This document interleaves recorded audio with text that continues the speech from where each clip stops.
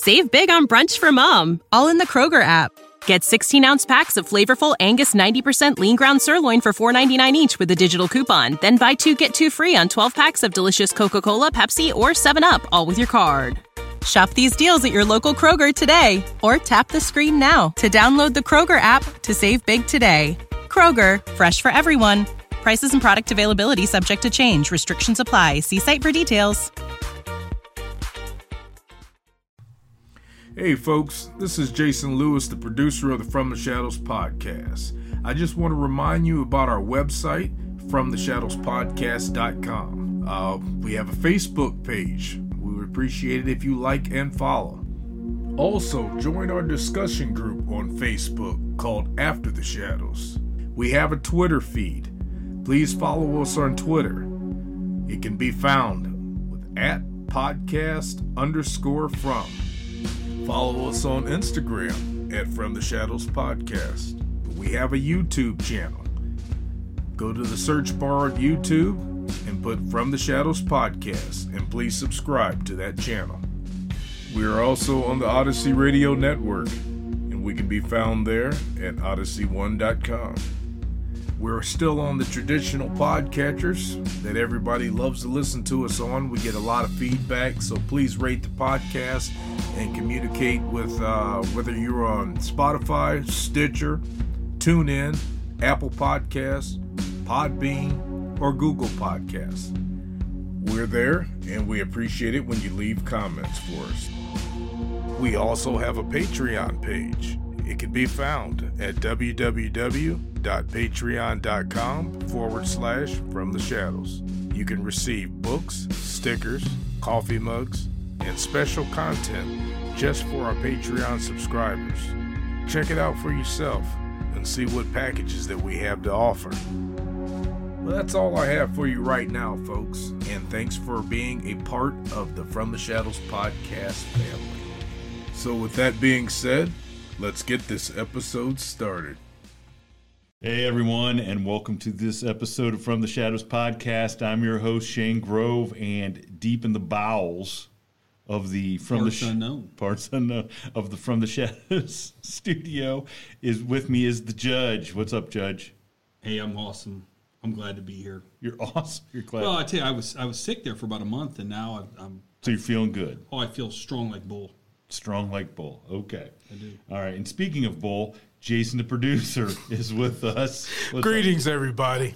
You can't pay attention to what your host is saying half of the time. Only get him a quarter of the time. Look, some people don't pay any attention to what the host is saying. True. And some people this may be a little bit of foreshadowing that there's going to be some serious funk groove going on. Oh. Indeed. Right. Indeed. So joining us on today's episode is a very, very, probably one of our most accomplished guests, I would say, as far as researching.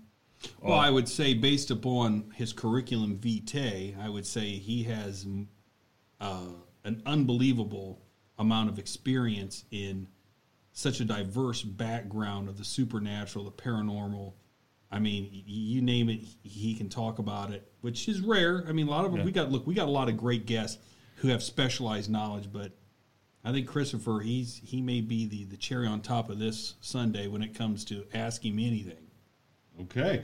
Well, with that introduction, I put a lot of pressure on he him. may want to hang up. So joining us is Christopher O'Brien. Christopher, how you doing today? Hey, I'm waiting for 2 feet of snow here tonight. Ooh, oh boy, yes.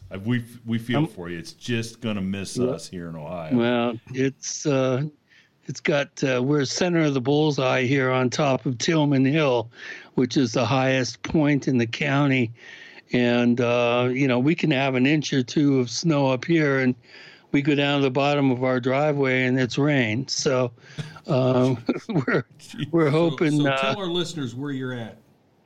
I'm on the southern tier, just over the border of Pennsylvania in New York. We're about 45 minutes west of Binghamton and about 2 hours from the Ohio border.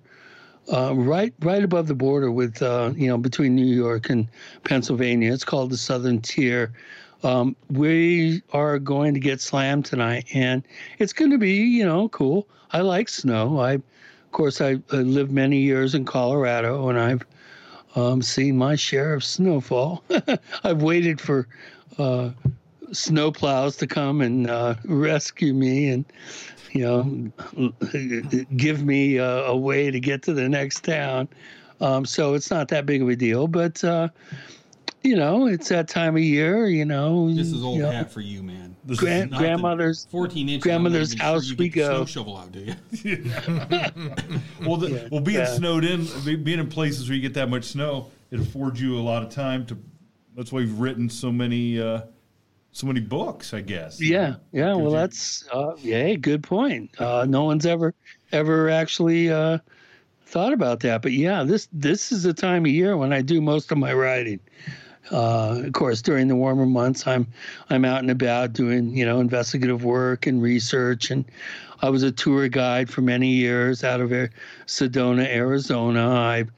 I'm one of the few people you'll ever meet that has been to Grand Canyon National Monument or National Park almost 600 times. I did quite a bit of exploring around the Four Corners region, and spent 13 years in Colorado San Luis Valley, probably our paranormal Disneyland for the continent. And I spent quite a bit of time logging a lot of miles on my truck, 300,000 in 6 years, and wrote 3 books about my investigative work, and then have gone on to broaden my horizons and look at things from all sorts of perspectives. You make a great guest because, we named our podcast From the Shadows because, we believe there's a lot of things in the shadows and we like to bring them to light. But what a cool life that you must have. We had Nick Redfern on here, and Nick wrote a book. Him and 2 guys wrote a book. Nick's written 51 books. Yeah, he wrote one particular book. We only talked about one. But he wrote this book about him and 2 buddies. They drove all over the country in an RV, right, investigating different, paranormal hotspots, more cryptozoology than anything. Yeah. But I thought, what an awesome life that you could just drive around and go to pubs. Yeah. And Nick, I think, enjoys the spirits, if you know what I mean, and not the ones that go.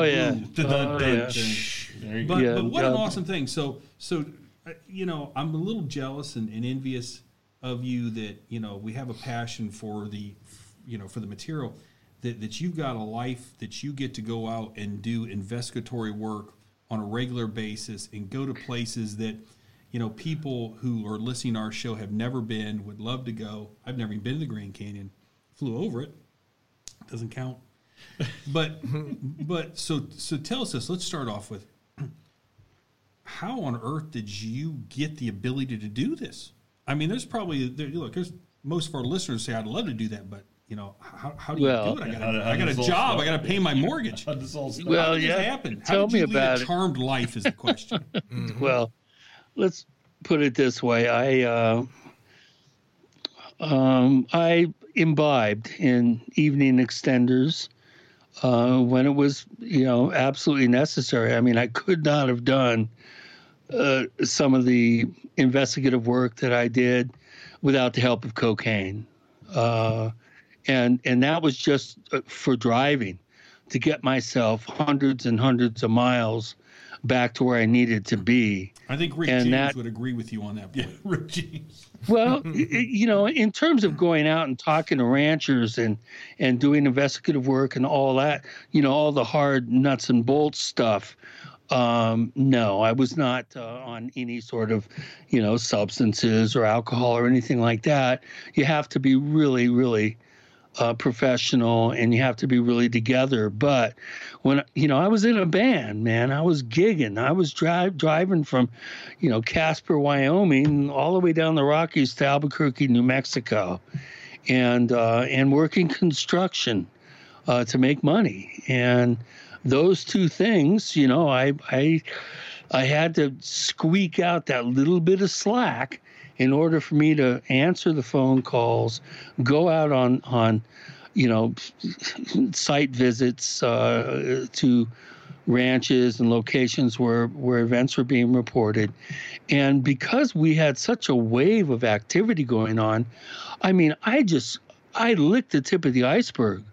I so many reports, hundreds and hundreds of reports went by that I did not have the time as a single human being to cover and work construction and play in a band and log all this material, which eventually ended up being my first two books, Mysterious Valley, Enter the Valley. And so, I admit, when there were times when I would, do the diet pills and maybe a couple of lines of really bad blow and, some ski town or something. Yeah, to get my ass back home. There were a number of times where I would pull over, with all my gear at 3:34 in the morning, and then wake up with a start and almost have a heart attack thinking I was still driving when I'd actually pulled over to sleep for a while so that I could get my ass back home. I put 300,000 miles on my truck in 6 years, okay? That's a lot. Yeah, let that sink in. Not if you're a full-time truck driver. Yeah. Yeah, but he wasn't hauling anything but ass. So what you're telling us, Christopher, is you had this passion for the paranormal, but you love playing in a band, and you had to work construction in order to pay the bills. No, I had the band was the only way I made. You didn't want to sacrifice those things, so you did what you had to do. No. Wait a minute. The band was the only way I made money in the winter. Oh, okay. Because you couldn't work construction during the winter. Right. Exactly. Who's going to work at 20 below? I was hanging my ass out on the line, going up and playing Leadville at 10,000 feet and, booking that for the week of Christmas. I mean, we went through 3 blizzards on 3 freaking mountain passes, at the top of America, just to do 2 gigs. That's so. Craziness. Yeah, well, I mean, I was younger then, I was. Yeah, the roads up there at Leadville in the winter are almost impassable, aren't they? No, they got great plow crews in Park County. To go right over the guardrail, 5,000 feet drop. No, it comes with the territory. That's why I really love Colorado, and I wish my lungs were better. I'd be there right now. So what were you? What were you investigating back then? If you want to tell the listeners, like what it was that you were. Anything that did not, that was strange. Didn't make sense. Aberrant social behavior, weird weather, anomalous weather events, weird crime, occult crime. Strange synchronistic events that would tie all those things together, and then there'd be UFO sightings all over. Bigfoot would show up. Weird elementals, the Fae, diminutive beings. It was a kaleidoscope of activity that occurred, and I meticulously documented all my research and all my investigative work. And I had, some pretty high-powered people helping me, and, I got involved in documenting what I consider to be personally probably the most well-documented and most intense documented wave of anomalous activity in North American history. I can't think of anybody else that has a database that looks at only 6 years, especially the 6 years between 1993 and 1999. We had hundreds and hundreds and hundreds of reports of all different kinds, cryptozoological, weird, obviously UFO reports, a couple hundred cattle mutilations. You could just go down the line. Weird haunted site events that happen, aberrant social behavior, weird weather events. So the interesting thing is, standalone, all those things in and of themselves, pretty cool.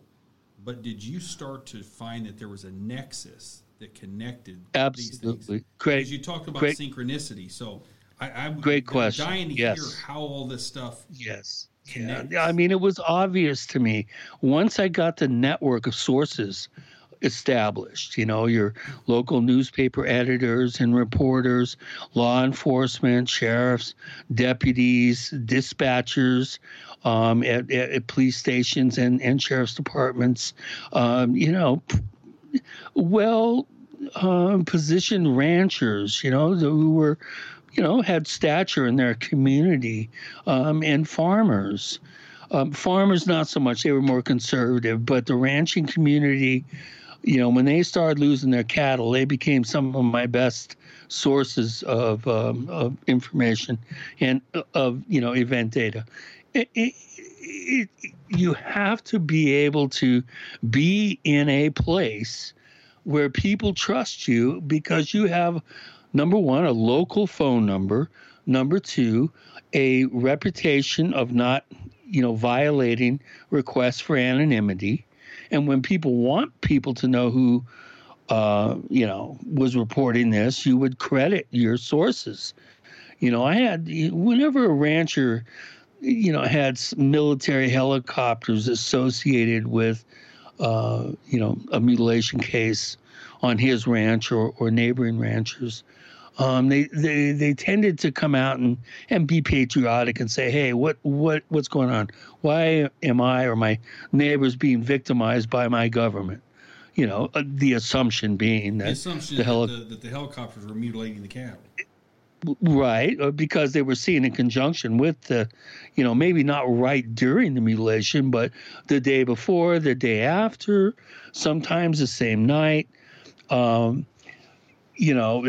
If people wanted me to, give them the credit to, take the mic and say their piece, you're darn right, So credit your sources, honor all requests for anonymity, and make sure you have a well briefed network of sources, people that understand what you're looking for and what you don't want to see or hear in terms of their report. I need these things. Boom, boom, boom, boom. Depending on the type of event. These people were briefed. Many of them were trained observers, a lot of ex-military, especially law enforcement. They're, these people would call me. I had one guy that would send me, typed out military intelligence style reports of stuff that he was witnessing, which, I didn't have to do a thing, It was like, whoa. I learned a few things, actually. And then you really important. Dr. Lynn Weldon, who was the head of the sociology department at Adams State University, was really instrumental early on in training me and teaching me and coaching me on how to properly interview people, how to properly document information, what facts are you looking at, why do you want those facts, how do you set them up into a database that then you could go back and analyze. This was without amount of data, that would be the key right there. Well, I have the largest database of unusual events that have 10 points of data. I think maybe Jenny Randall's has a few more from the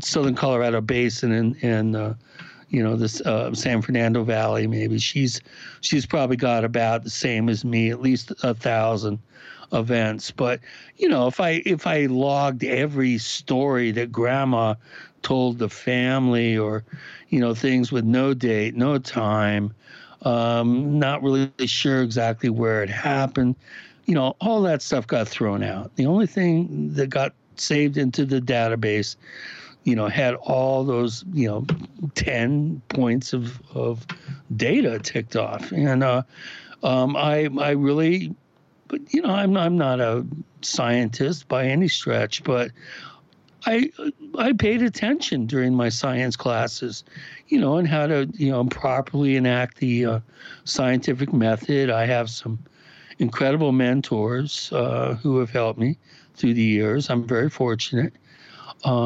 But you can't go into this as a debutante weekend warrior. It doesn't work. I don't care if it's going into haunted sites, if it's doing crypto work, if it's doing ufological work. God forbid you should be lassoed by a dead cow. If you're going in to do these types of cases, you can't be someone who's going in there and you're there because you want to be blown away. You want to whoa, this is, I can't wait to tell everybody about this next week at my local Zoom party. I guess we're in a new age now. So I went into this because I was an experiencer. I don't really want to go. We don't have enough time to go into it. But, I had an experience when I was 7 that proved to me that we're not alone. There was no communication. I saw no craft, but I did see entities. It absolutely was like a Sharpie in my mind. It's one of the most vivid memories I have. And I've always known that our reality contains other residents. And I've just been, totally fascinated by the concept since I was very, very young. And, I'm kind of bright. I'm smart. I, have a library of several thousand books. And I've read most of them twice or 3 times or 4 times. The good ones, 5 even. So you've mentioned the fact that when you had this experience, it's what basically got you into looking at it more scientifically.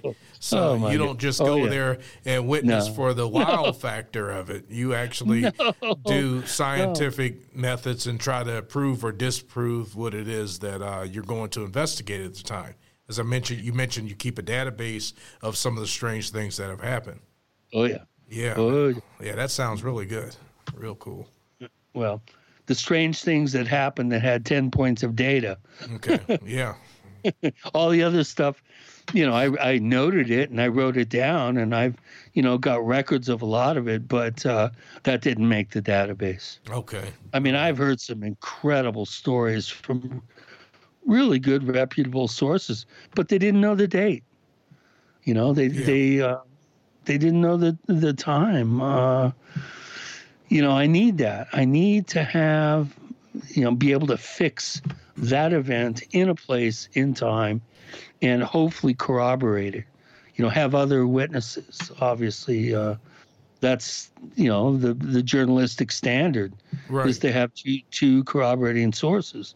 So, I went to college. I had 121 credits for 118 credit degree, and never bothered to do my math courses, so I didn't graduate. But I taught at Adams State University for 7 years.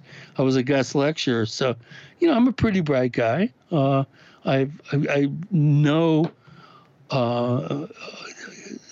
to be, for instance, just to give you an example, to have an understanding of the most complex of all paranormal mysteries, without question, nothing even comes close to the cattle mutilation mystery. Nothing comes close. Right. And to have an ability to have a discussion about it with myself and David Perkins and maybe 1 or 2 or 3 other people in the world. You have to know, and I could start ticking off over a dozen scientific disciplines to have a working knowledge of all these different disciplines to even engage in a conversation about the only blood-based paranormal phenomenon that conveniently leaves behind thousands of pounds of physical evidence. That to me, that's a sword and a stone. That's the, what's the Excalibur, to me. Right. That if you can figure that out, you can figure everything else out. That's the key to figuring out the UFO phenomenon. The UFO phenomenon is the key to figure out our kind of blind spot in terms of what is human consciousness. We still don't know what human consciousness is, and that is the ultimate, to me, the ultimate riddle. That's the Gordian knot that I wish I was Alexander with my sword, that I could just cleave it, in two and break the knot. Once we figure out consciousness, everything else will be will fall right into place. But I'll say it again: the cattle mutilation mystery is the quincunx, or the answer to what UFOs are, and UFOs will give us our answer to the nature of consciousness. Well, it's interesting. The cattle mutilation is you're right. It's the one mystery that always leaves behind evidence, like crop circles. Exactly. Crop circles and cattle mutilations. Well, you have the crop circles, you have the cattle mutilation, and with the cattle mutilations, you from what I've read, and it's a very cursory understanding of it, is that you have precision cuts, you have unexplained, methodology, that there's no way a wild animal could have done this, and you start thinking, well, there's thousands and thousands of these things, organ removal. I get it. It's one of those things. You figure that out, we're going to figure probably a lot of stuff out. So one of the big topics that's out there today, it's on Amazon Prime, it's in and things like that, is the topic of Skinwalker Ranch. Right. We were supposed to be talking about. Yeah, we got some listeners out there that are really interested in Skinwalker Ranch. So, yeah. Well. And it sounds like to me you could give us 5 hours of details. But for the casual listener out there who wants to know about what the hell this is. Okay. Well, number one, why are you asking me this? Well, I was the very first one that found out about the case from out, very first investigator from outside of the Uinta Basin. In other words, prior to my hearing about the case, which would have been in late June or early July 1996, when Terry Sherman and Gwen and her kids still were there, before the article that came out in the Deseret News that exploded in the realm of, the paranormal. I mean, the Zach Van X article everybody was blown away when it happened. And that was, I think, the first week of July 1996. Well, before the article was released, Zach called me up and introduced himself and said, hey, we have a mutual friend, and I understand that you've been involved with some investigative work there in Colorado that's, very similar to this weird ranch that I'm going to, publish this big, extensive article about.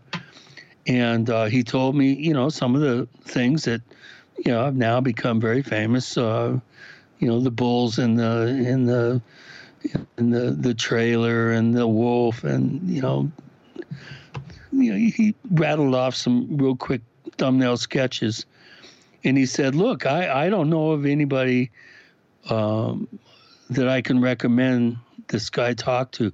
He asked me who he should talk to for some help. And he said, well, I know about your work, but would you be interested in helping this guy? And I said, yeah, I would, even though I was only investigating cases in the San Luis Valley in Colorado. I had my perfect Petri dish. I was going to just focus on that. And this is the only case that drew me outside of the valley, just as an aside. So he said, well, could you give this guy a call? So I called him up, and, we had a long, very involved conversation. He told me a lot of stuff. I wrote copious notes, and he said, well, I'd really like to talk to you more, but I got to go out and do my chores and blah, blah, blah. And I said, well, are you going to be around this weekend? And he said, yeah. And I said, well, I'm on my way. So got in the old truck with my friend Art and my brother Brendan and the faithful canine investigator Cato, the Pyrenees. And probably the hottest day of the year, we drove up there. It was 104, 105 in the shade all day. I spent the entire afternoon just sitting and listening to Terry, thinking, wow, I can't wait to have a relationship with this guy, investigate this case, figure out a way to get, some equipment on the ground. He blew me away. And I have a technique that I use. If it's a big case, I normally don't have any visible recording equipment. I'll jot notes down, but I won't record anything. And I will not ask to see evidence. I want them to offer to show me evidence on the very first, face-to-face meeting.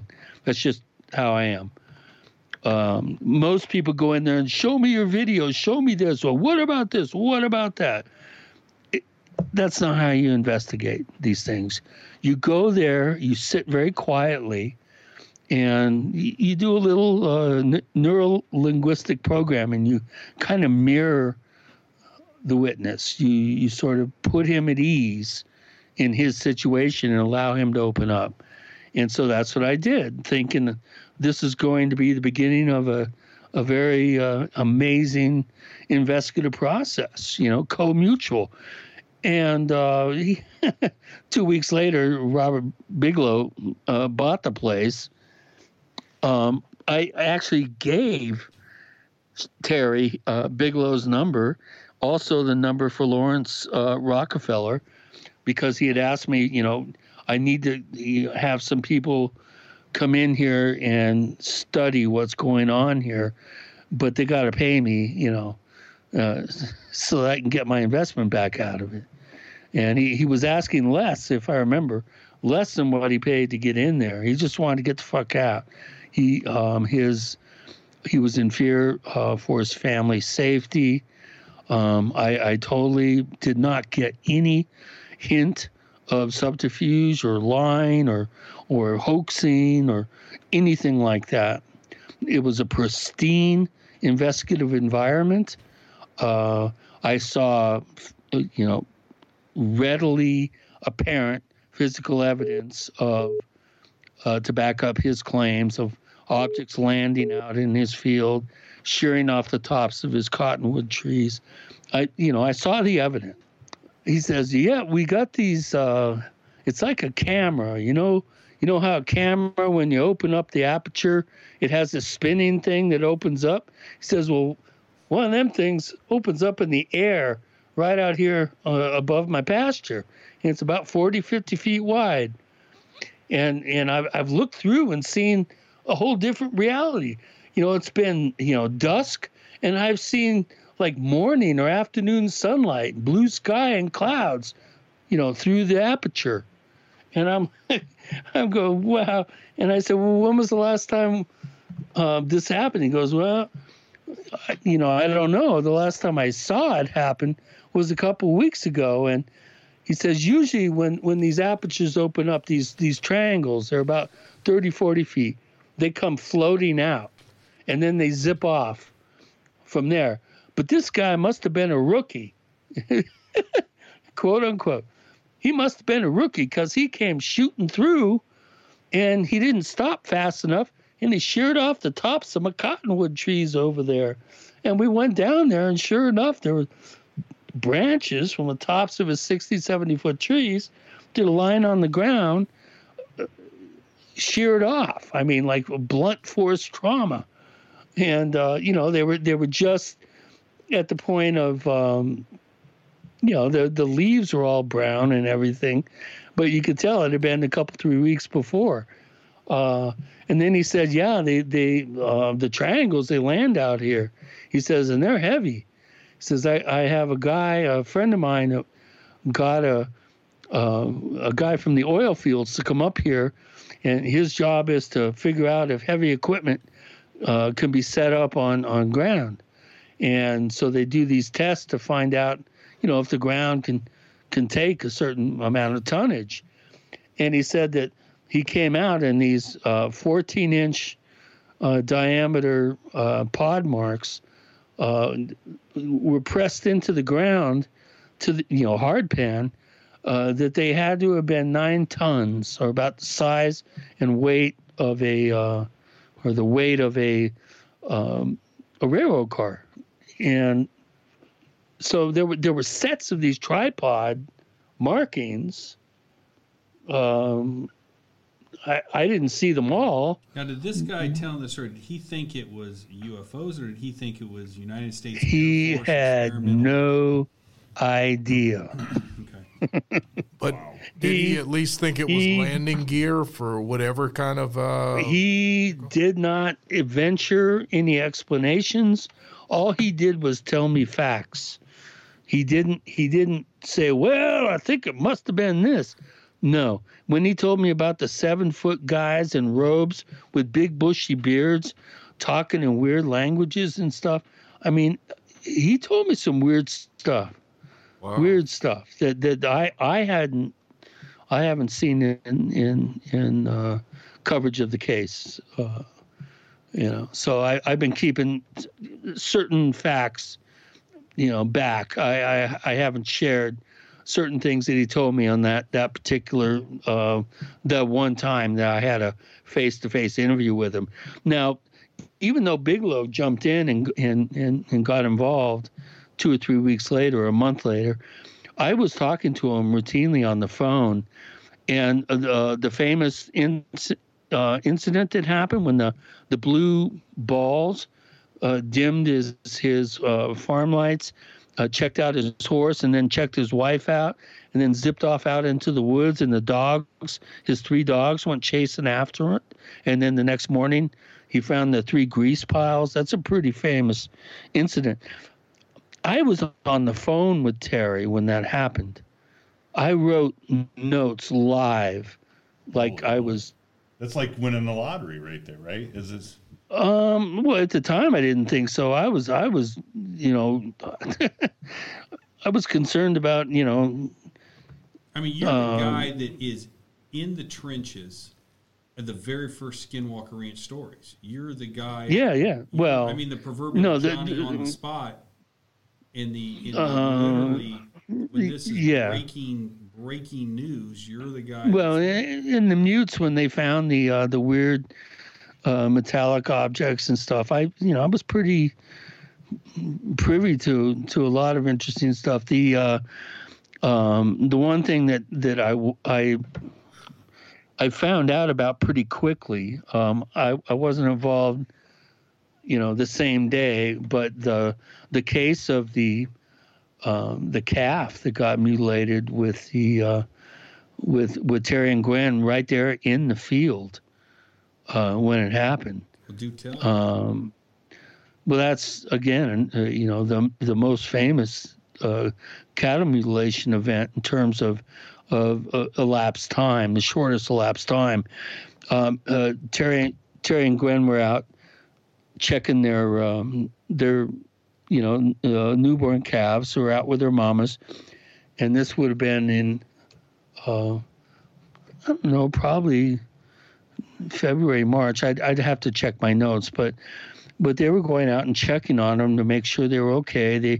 I think they were inoculating some and putting ear tags on, that sort of thing. And they went to this one mama and her baby, and they, did their thing. And then they went on to the next one, which is about 300 or 400 yards away, with no obstructions in the same pasture. And they went ahead and did their thing. And, some people say it was 10, 15 minutes. Other people say 20, half hour. But however long it was, within sight of the previous mama and baby, they went back. And as they were driving by, they noticed that the baby was on the ground. And it appeared to be deflated.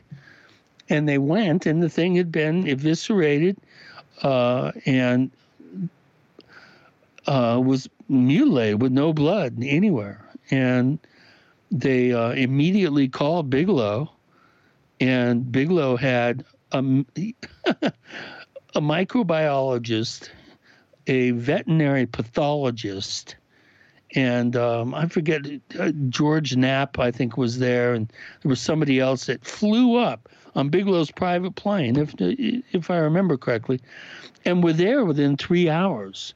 And they did a complete examination of the site and the animal, which is practically still warm. And they found evidence of sharp implements and of teeth. Teeth? Oh. Yeah. That's one thing that you never hear from all the people, that talk about this case. There was evidence that totally negated every theory that you can come up with. There was evidence to negate it, which is why about that very issue. Because and I'm not someone that's well versed in the Skinwalker Ranch lore at all.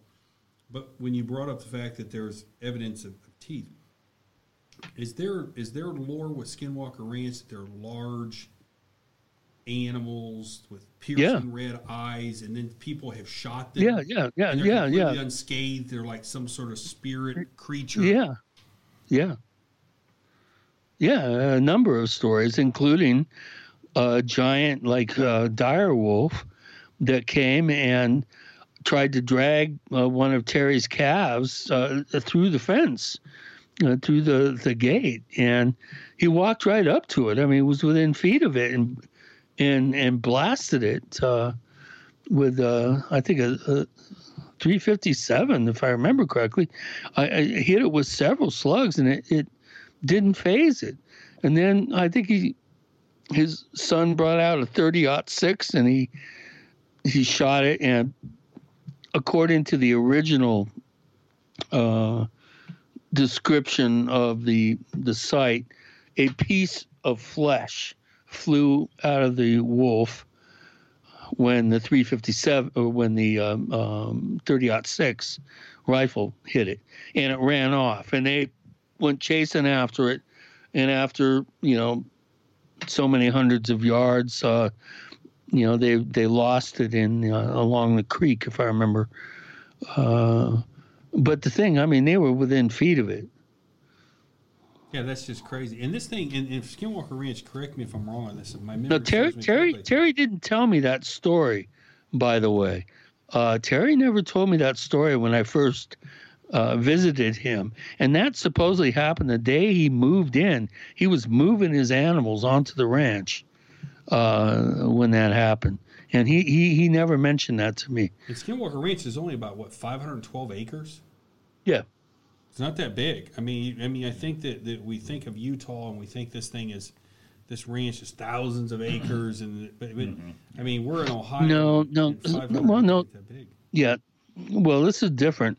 In the desert, especially in a place like the Uinta Basin, anytime you have flowing water, life, it's like the Nile in Egypt. Life springs up right around it.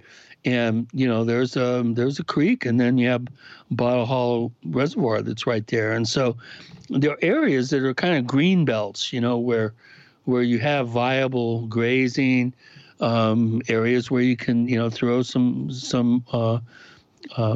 farming together and stuff. And so, there's kind of ribbons all throughout the region.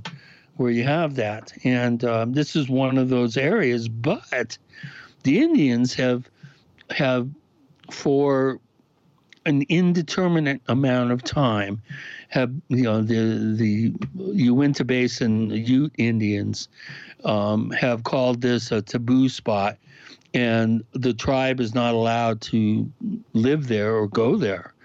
And so, that gets into a bunch of an area of research that I really, ever since Bigelow bought the place, I really kind of lost my,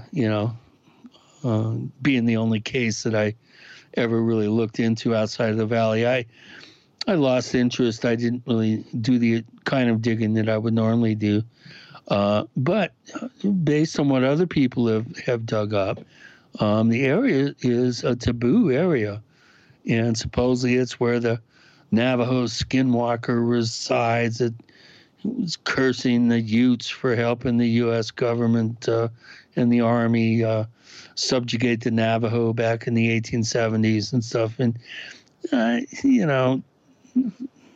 it sounds great for a screenplay, but, I'd like to see, some sort of historical documentation of this. And I've never seen any. I've never even seen documentation that the Utes aren't supposed to go there.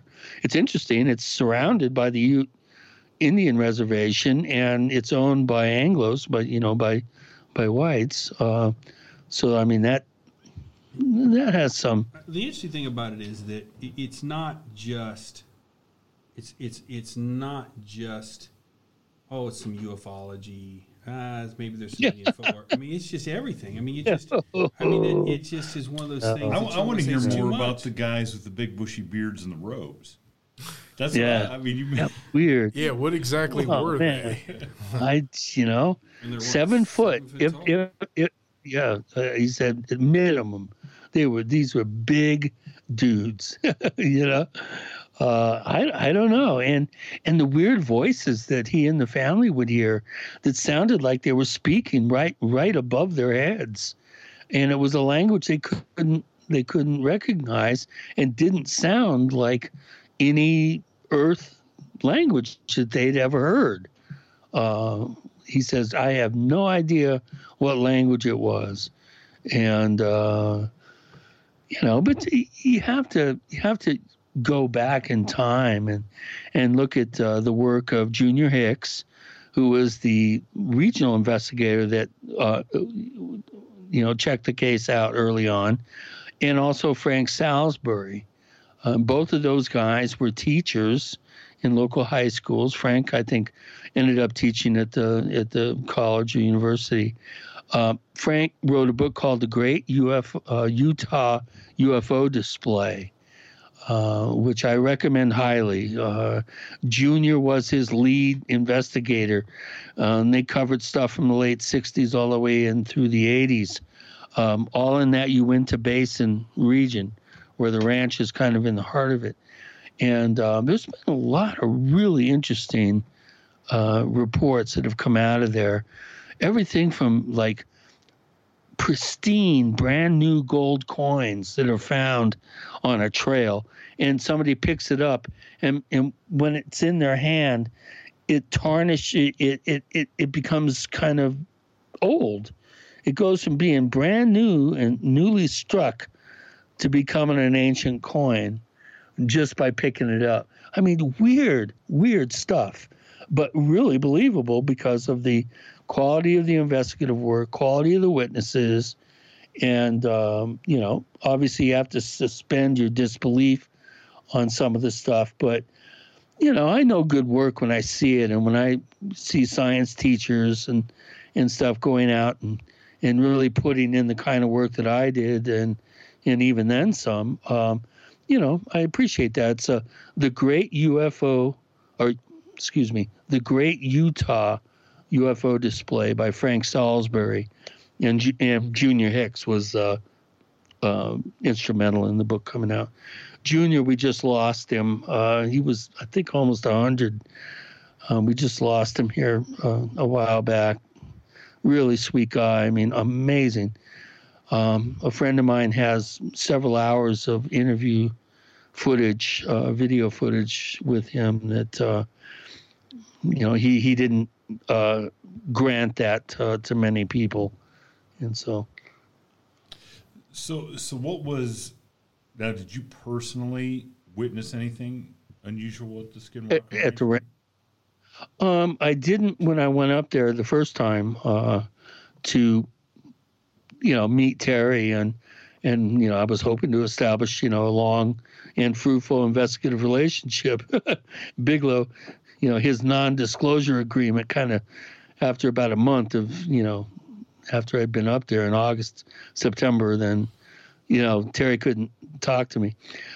But I went back up there in 2013 for with Ty Ventura, Jesse Ventura's son, and Sean Stone, Oliver Stone's son. They were doing the third season of Jesse Ventura's Conspiracy Theory, and I went up there. I helped from the very first meeting produce a segment on the Skinwalker Ranch, and we had pretty interesting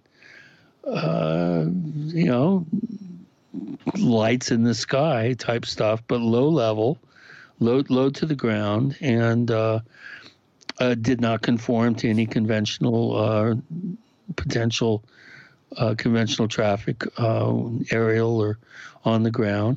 It was unusual according to my interpretation of the events, and we have weird. You're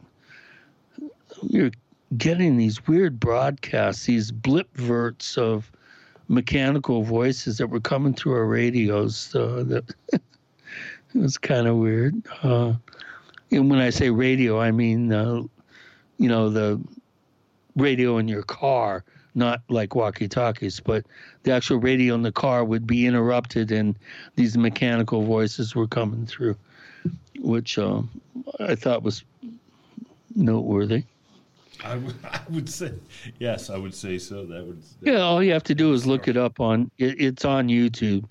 Just go Jesse Ventura, Skinwalker Ranch. What? Oh, cool, man. Thank you. So, all right.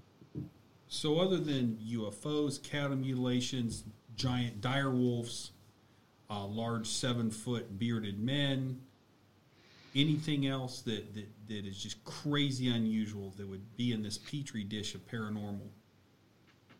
You mean there in Fort Duchesne? You mean at the ranch? Yeah, right. Yeah, at the ranch. Like I've read accounts of the orbs being present there. Oh, those are nightly. Oh my goodness. Yeah, Jason, come on, come with your good stuff. Yeah, they basically 3 dogs chased the orbs and became grease spots as a result of it. Oh man. Yeah. So let me ask you this: Skinwalker Ranch. If somebody said, "Hey, listen, I want to jump in my motorhome and drive out there and try to see some of this stuff," is there land in which you can park and camp on within a reasonable distance if somebody wanted to do that to see if they could observe something? Or you can watch TV. There's a TV show right now. Yeah, I've always firsthand, man.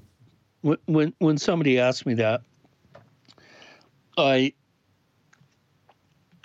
kind of remind them that there's a certain technique known as a red herring. It's like the magician. He wants you to look at at his right hand, and the left hand is the thing doing the tricks. Skinwalker Ranch, like Area 51, I could come up with several examples, is like a red herring. They put that out there, and all the information is there for people to be focusing there. And the real stuff is going on, as far as I'm concerned, down in the Bookcase Cliffs, down around the gas and oil fields, out towards Baxter Pass, which is at the southeastern corner of the Uinta Basin.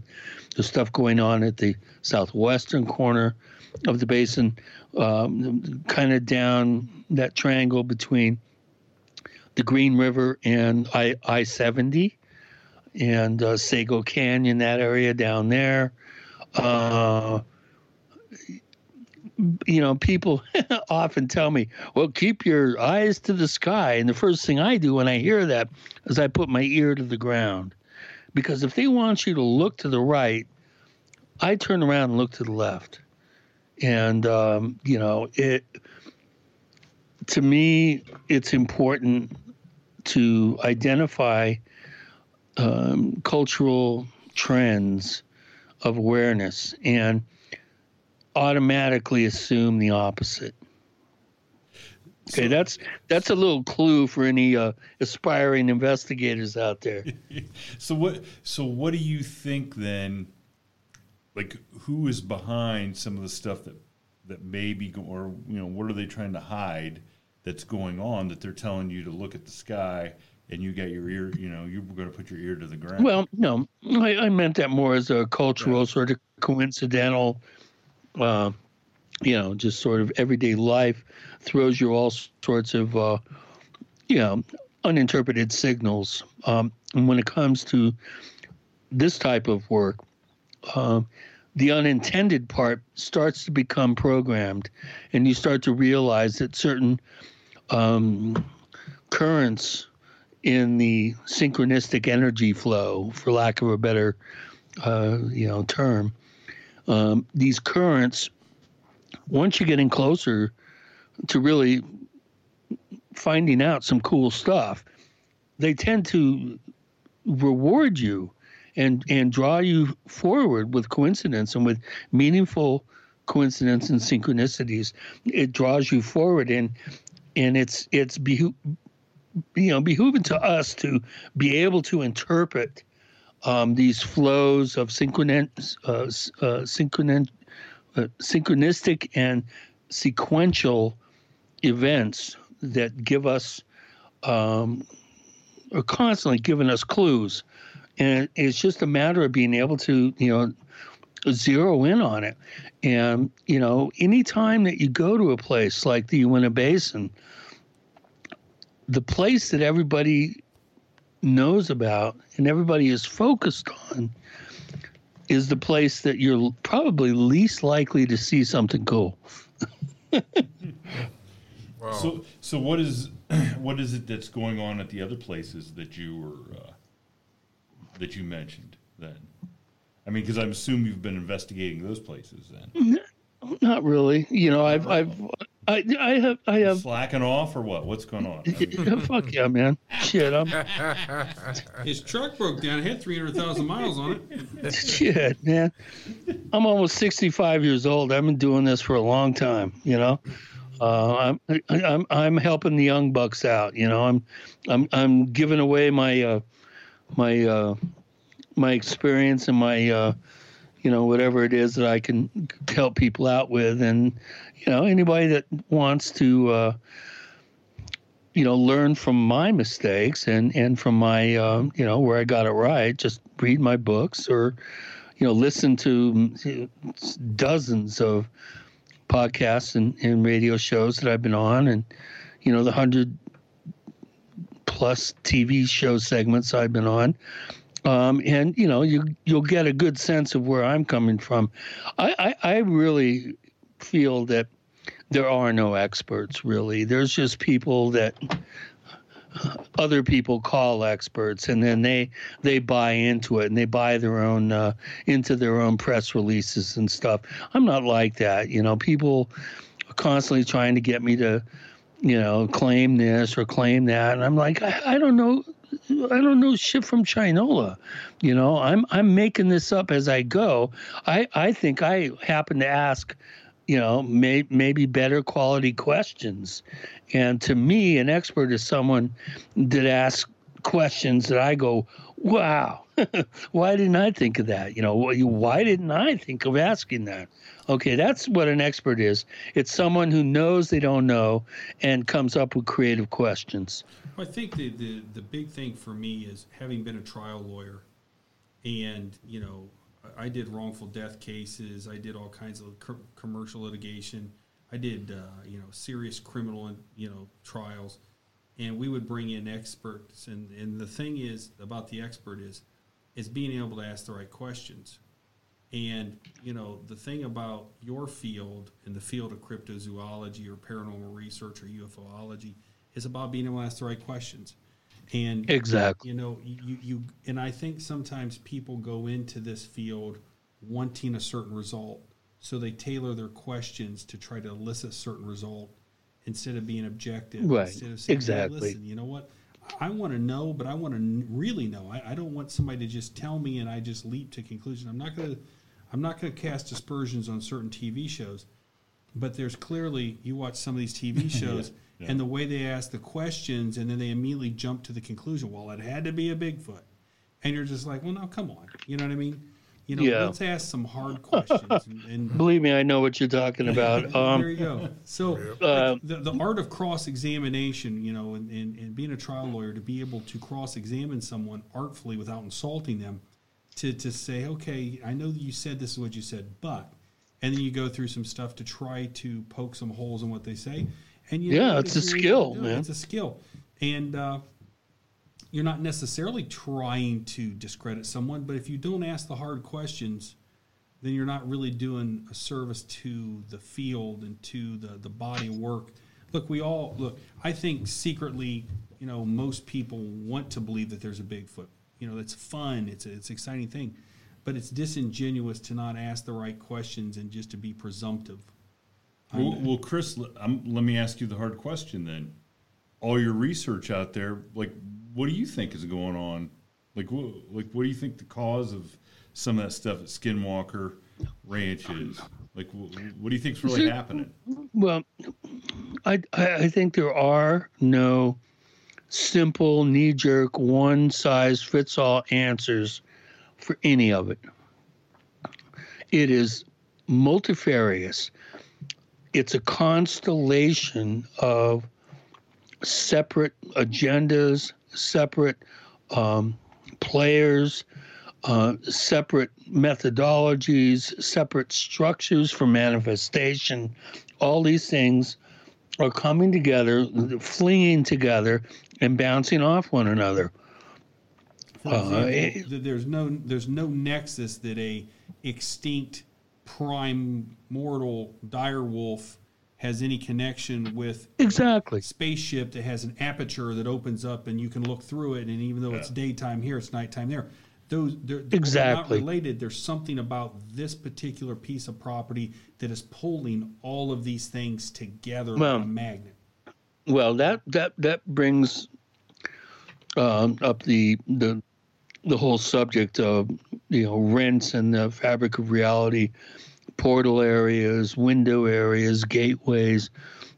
The longer I ponder this stuff and look into it, and I've actually identified an actual portal where if you sit there long enough and you monitor it, you're going to see some pretty wild stuff. I've taken world famous investigators there and blown them away. So I do have a sense that there are specific locations that may ebb and flow somewhat in terms of their physicality, how big, how small, where they are in relation long and lat. I think they're localized, and they may ebb and flow somewhat, but I think they're predictable. And if you go ahead and monitor those locations, I would place money. I would go to Vegas and bet on coming up with some hard data. That's why I'm involved in the UFODAP project, which is the UFO Data Acquisition Project. And even though it has the UFO acronym in it, this particular monitoring system, which is recording magnetometers, gravitometers, accelerometers, radio frequency, spectrum analyzers, complete atmospherics, plus triangulated pan-tilt zoom, 36 times optical zoom cameras, high-def cameras. Once you start taking the powers of observational and measurement, scientific measurement, once you bring that into play and are able, God is willing, able to collect some real data and then replicate that data, then it's a whole new ballgame. We go from the realm of wannabe, yada yada yada. Okay, whatever you say, dude. And you start throwing magnetic, gravitational, optical, and radio frequency spectrum data. And plus, we have a camera that, for nighttime sightings, will take the light source and break it into its light spectra. There's a blaze grating, which divides light into its constituent parts. Once you start throwing that kind of data out to back up a claim of an event, and then you're able to do it again, you can write a paper that could get published in Nature. So let me ask you this, Christopher. This is one of those things that always was a burning question. The government clearly knows something's going on out there. Why doesn't the government just use its power of eminent domain, take the ranch, pay the guy the fair market value because they can, and then say, okay, the United States government now owns this world? Or was Bigelow doing research on behalf of the government? Well, I don't exactly. Know. Kind of no. Like, why does the government understand. Just take it and say, okay, here we go? Half the attraction to this material that the government has is how it can be utilized as a tool for control. The government's job is to control everybody and everything. Okay? That's what government is. It is a agreed upon system of control, and hopefully we can control our own folks, but let's go out and control everybody else on the planet too. So why create this firestorm of scrutiny and interest in something that you don't have control over? Why not let somebody else do it and then, very subtly and very cleverly maintain control over the output of information about it, this is exactly what's going on right now. Maintain, monitoring the private individuals that own the place. Maybe have an agreement with them, but maybe not. So you think there's a guy that has an office somewhere whose job is to monitor Skinwalker Ranch? Oh, absolutely. The flow of information for the government. Mm-hmm. That's a very Orwellian type view versus a social contract. Well, we're going to consent to be governed by the government versus the government, controlling us. Well, if you know anything about the subject of UFOs and the subject of governmental control over the information, if you've read any of the books, I'm not like Tom DeLonge. I can't say I've read them all, so I know everything. I haven't read them all, but I've read enough to know, without much room for interpretation, that, and having worked with James Fox on the movie The Phenomenon, and spoken with Jacques Vallée and some of the principles that are involved in in this incredible film. You get the sense that because the government doesn't know everything, in fact, they really don't know. Well, they know way more than we do, but in the overall analysis, it's really not that much more. And because they do, and they still have questions, that means that they're still confused. And the government will never, ever admit that they don't know or that they're confused. Okay, their job is to know. Their job is to be in a place of clarity. Their job is to control the situation. Doesn't matter what it is. And they will never admit that they don't. And so I think disclosure, if you want to use that UFO term, I think disclosure is hinged on how confused you are. we're pretty confused. I mean, we have been at least for 70 years during the modern age of ufology since Kenneth Arnold, right? June 47, Mount Rainier, 9 objects skimming across the lake like saucers on a pond or whatever. We're confused, but the government, because they know so much more, they have all the gun camera footage, radar, data, probably all sorts of magnetic and gravitational, and who knows what kind of exotic, scientific data that they've gathered. But it's obvious they don't know any more than we do. In fact, they're way more confused than we are. That's a bold statement because I think there's a big segment of the population that believes that there really was a spacecraft that crashed in Roswell. It's sitting in a hangar. And you think that they've figured out? You think that they figured out how it works? No, I mean I don't know. They just admitted in July that they have these spaceships. So I mean, maybe they're hoping somebody will come forward and say, "Well, we can help you out."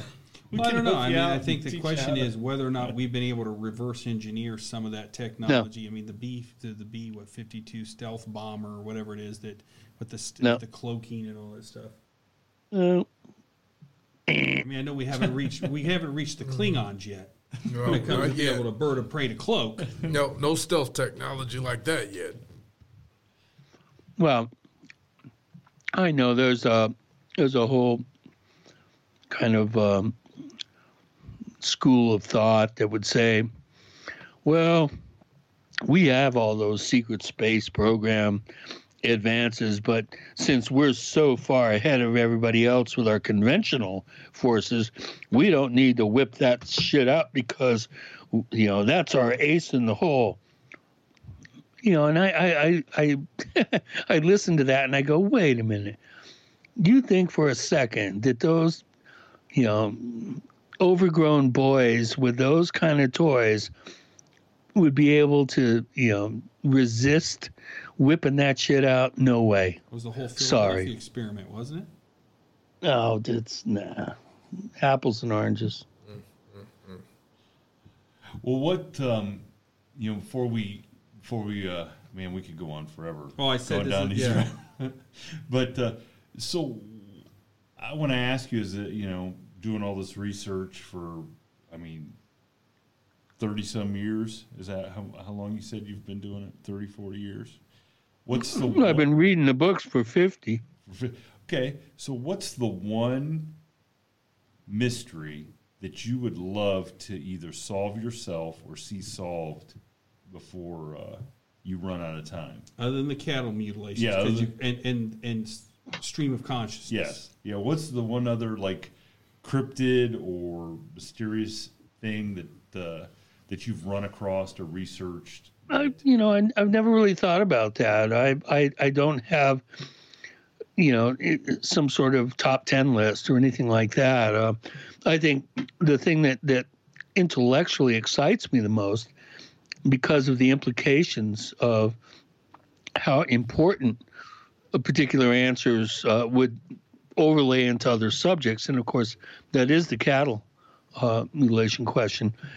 The other thing is, I think life after death. I think our most likely breakthrough in the paranormal will somehow occur in conjunction with a notorious haunted site.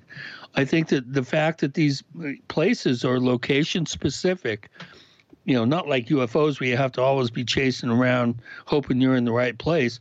I mean, I have been to some of the most haunted sites in North America, and I went into it as a cameraman, as a audio guy, as the keeper of the evidence to maintain the evidence chain, and I was like, I can't believe you guys are into this, and a year and a half later,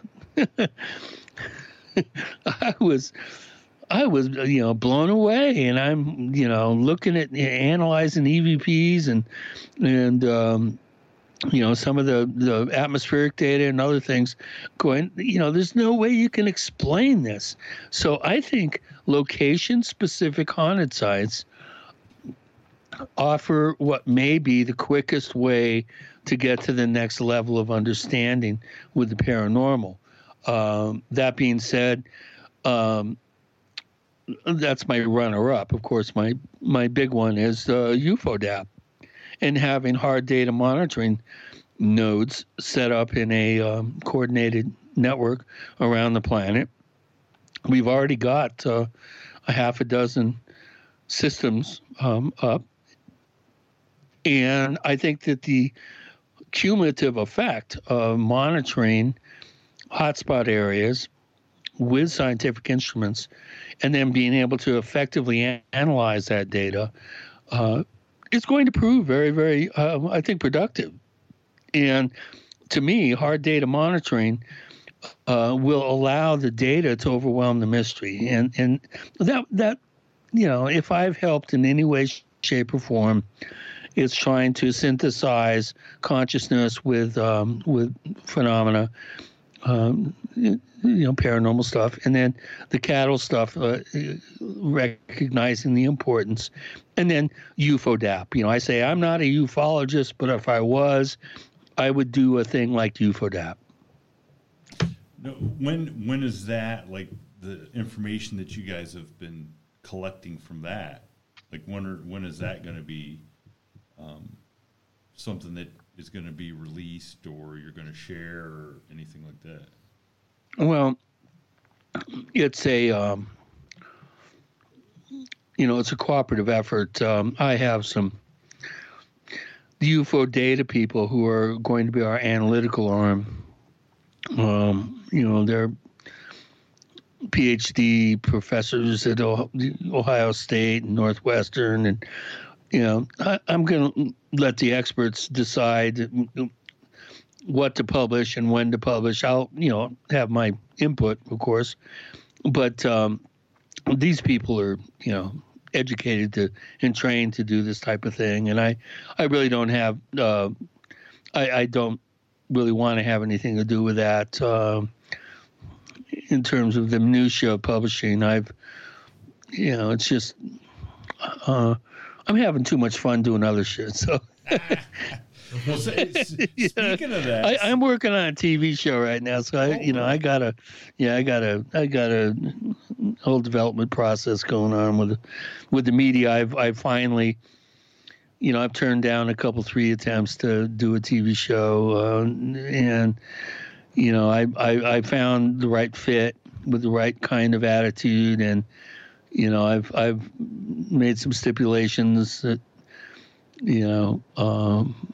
it can't be done a certain way. It's got to be done this way, and so far they're making all the right noises. So, well, that'll be something we can obviously look forward to. But and I want to give you a chance to promote kind of you're talking about you're having too much fun doing other stuff. Give the audience a little taste of what is coming out. Well, tomorrow as we're recording this, it'll be a couple. It'll be already be out by the time this is played. But actually on tomorrow, which would be Thursday the 17th, I have a corroboration coming out on the first and only solo album by Kevin Godley, the famous video producer, who was drummer for 10cc for years, and art school guy. He's 75, and he figured, hey, before he kicks the bucket, he wants to at least get a solo album out there. He doesn't play any instrument besides percussion, so back in 2017, he said, I want to do an album. He put out a request for people to send him grooves and music, without melodies and vocals and stuff. And, out of the blue, I got a call. Hey, I really like your gloriously nasty, dirty groove, Osama bin Laden. And I said, wow, that's cool. And he said, well, send me everything all separated into tracks. Well, out of all the SD cards of all my projects that I have, that was one of the first ones, and I lost it. So I had to re-record the song in one day, everything first takes, and he put down, you know, a really cool, a very dystopian, pessimistic song called "The Suicide of Angels," and it's coming out on the 17th on Muscle Memory is the name of the album. Kevin Godley, you know, he's the one that did all the great MTV videos, the really good ones, of Michael Jackson, U2, Sting, Herbie Hancock, Rocket. Remember that? It was one of the that was the first one that he and Lal Cream did. I've been a huge 10cc fan for years, and to get him to, you know, get in touch with me and then, you know, do some Skype calls with him and pick his brain a little bit and have some fun. It was a real, you know, I mean, that's, you know, definitely a bucket list type thing for me. And he had hundreds and hundreds of submissions, and actually I'm going to be the secret track on the album. I'm number 13, I think. You know, he would have put me in the original 12, but he said he couldn't come up with he had a melody, but he couldn't come up with vocals. And then he finally did, and we rushed it, you know, in the last week before he had to master the album. And it's coming out on, well, it would have been a couple days ago, I guess, the 17th. And it's called Muscle Memory, Kevin Godley. And then, you know, I've got tons of cool stuff going on. You can always go to UFODAP, D-A-P, UFODAP.com, and find out about the monitoring setup and everything. I've got a kind of half-assed website, Our Strange Planet. I haven't added anything in a while, but it's there's a lot of really cool stuff there. And just, you know,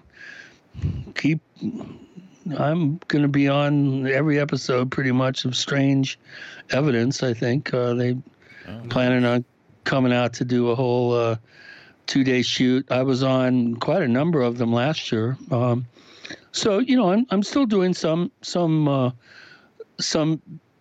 media stuff and everything, but you know, I'm trying to take it easy.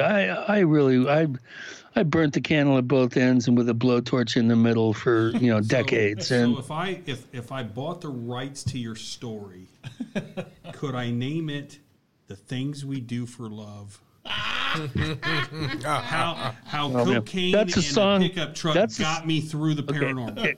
Hold on. That's the song that Kevin Godley and Lal Cream said, that's it, we quit the band. That's the song. I like the song. I think it's one of the best pop songs ever written. Construction and gigging and Bigfooting and hardcore drug usage. The things you did for love. The things you did for love. Hey, as a song, I wouldn't say hardcore drug usage. I didn't talk about the psychedelics. Hey, listen, he's heard that plenty of times in the courtroom. Psychedelics, plenty of times. Well, hey, as a songwriter, I know how special it is to get on an album like that, especially somebody that you know, admire, and I know how tough it is to get on that you know, a project like that. So to me, that's almost as cool. Yeah, it's huge. Yeah, man. It's almost as that, especially when that's probably something you never expected to do. You know, it was 3 years ago, and I just said, "What the hell?" You know, I'll send him a couple things, and you know, to get that, you know, mea culpa, man. It's hey, it's my fault. I would have gotten back to you a lot sooner, but I didn't have anything to share. I wanted to do something with it, but it hasn't been until now that I've come up with something. Are you interested? And he's a really sweet guy. He's not happy with what's going on in the world right now, and rightly so. Either am I. These last 4 years have been anyway, I mean, I gotta be honest. I could digress. I think it's time to call it a day. Yeah. But hey, we'll definitely put a link up to that song when we get this episode out, because I want everybody Suicide of Angels. Suicide. That's a great title. The song is kind of spooky. I said, well, instead of I was driving my car, how about we say I was flying my car? That will make it futuristic and give people some hope. And he said, no. I said, I'm an optimist. He says, nope, I'm a pessimist. Forget it. Nope. I'm driving my car, bro. And it breaks down and all the angels start committing suicide. And it's like, whoa, okay. That sounds like it has sync potential in a horror movie. Maybe. All right. Well, hey, Christopher, we appreciate you having you on. Very interesting. For those out there who don't know a lot about Skinwalker Ranch, just a crazy thing. Pick up some, and we could talk 5 hours on it. It's just one of those weird supernatural hotspots that just has no rational explanation, short of indigenous people have said, "Look, don't go there; it's taboo." We licked the tip of the Uinta Basin iceberg there, bro. Yeah. All right. Well, hey, we appreciate it, and stay safe there. We know you're going to get crammed with more snow than I want to see. So all right. I'm getting hit as we speak. Take care, guys. All right. Take it easy. Bye. Bye. Thank you for tuning in to this week's episode of the From the Shadows podcast. Until next time, never shy away from the darkness or what may be lurking in the shadows. We are out.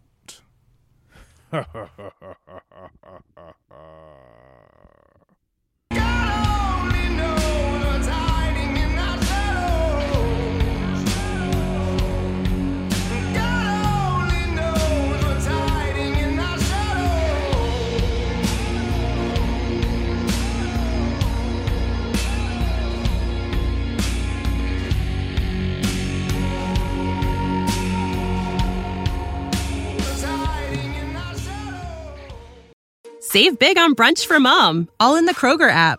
Get 16-ounce packs of flavorful Angus 90% lean ground sirloin for $4.99 each with a digital coupon. Then buy 2, get 2 free on 12 packs of delicious Coca-Cola, Pepsi, or 7-Up, all with your card. Shop these deals at your local Kroger today, or tap the screen now to download the Kroger app to save big today. Kroger, fresh for everyone. Prices and product availability subject to change. Restrictions apply. See site for details.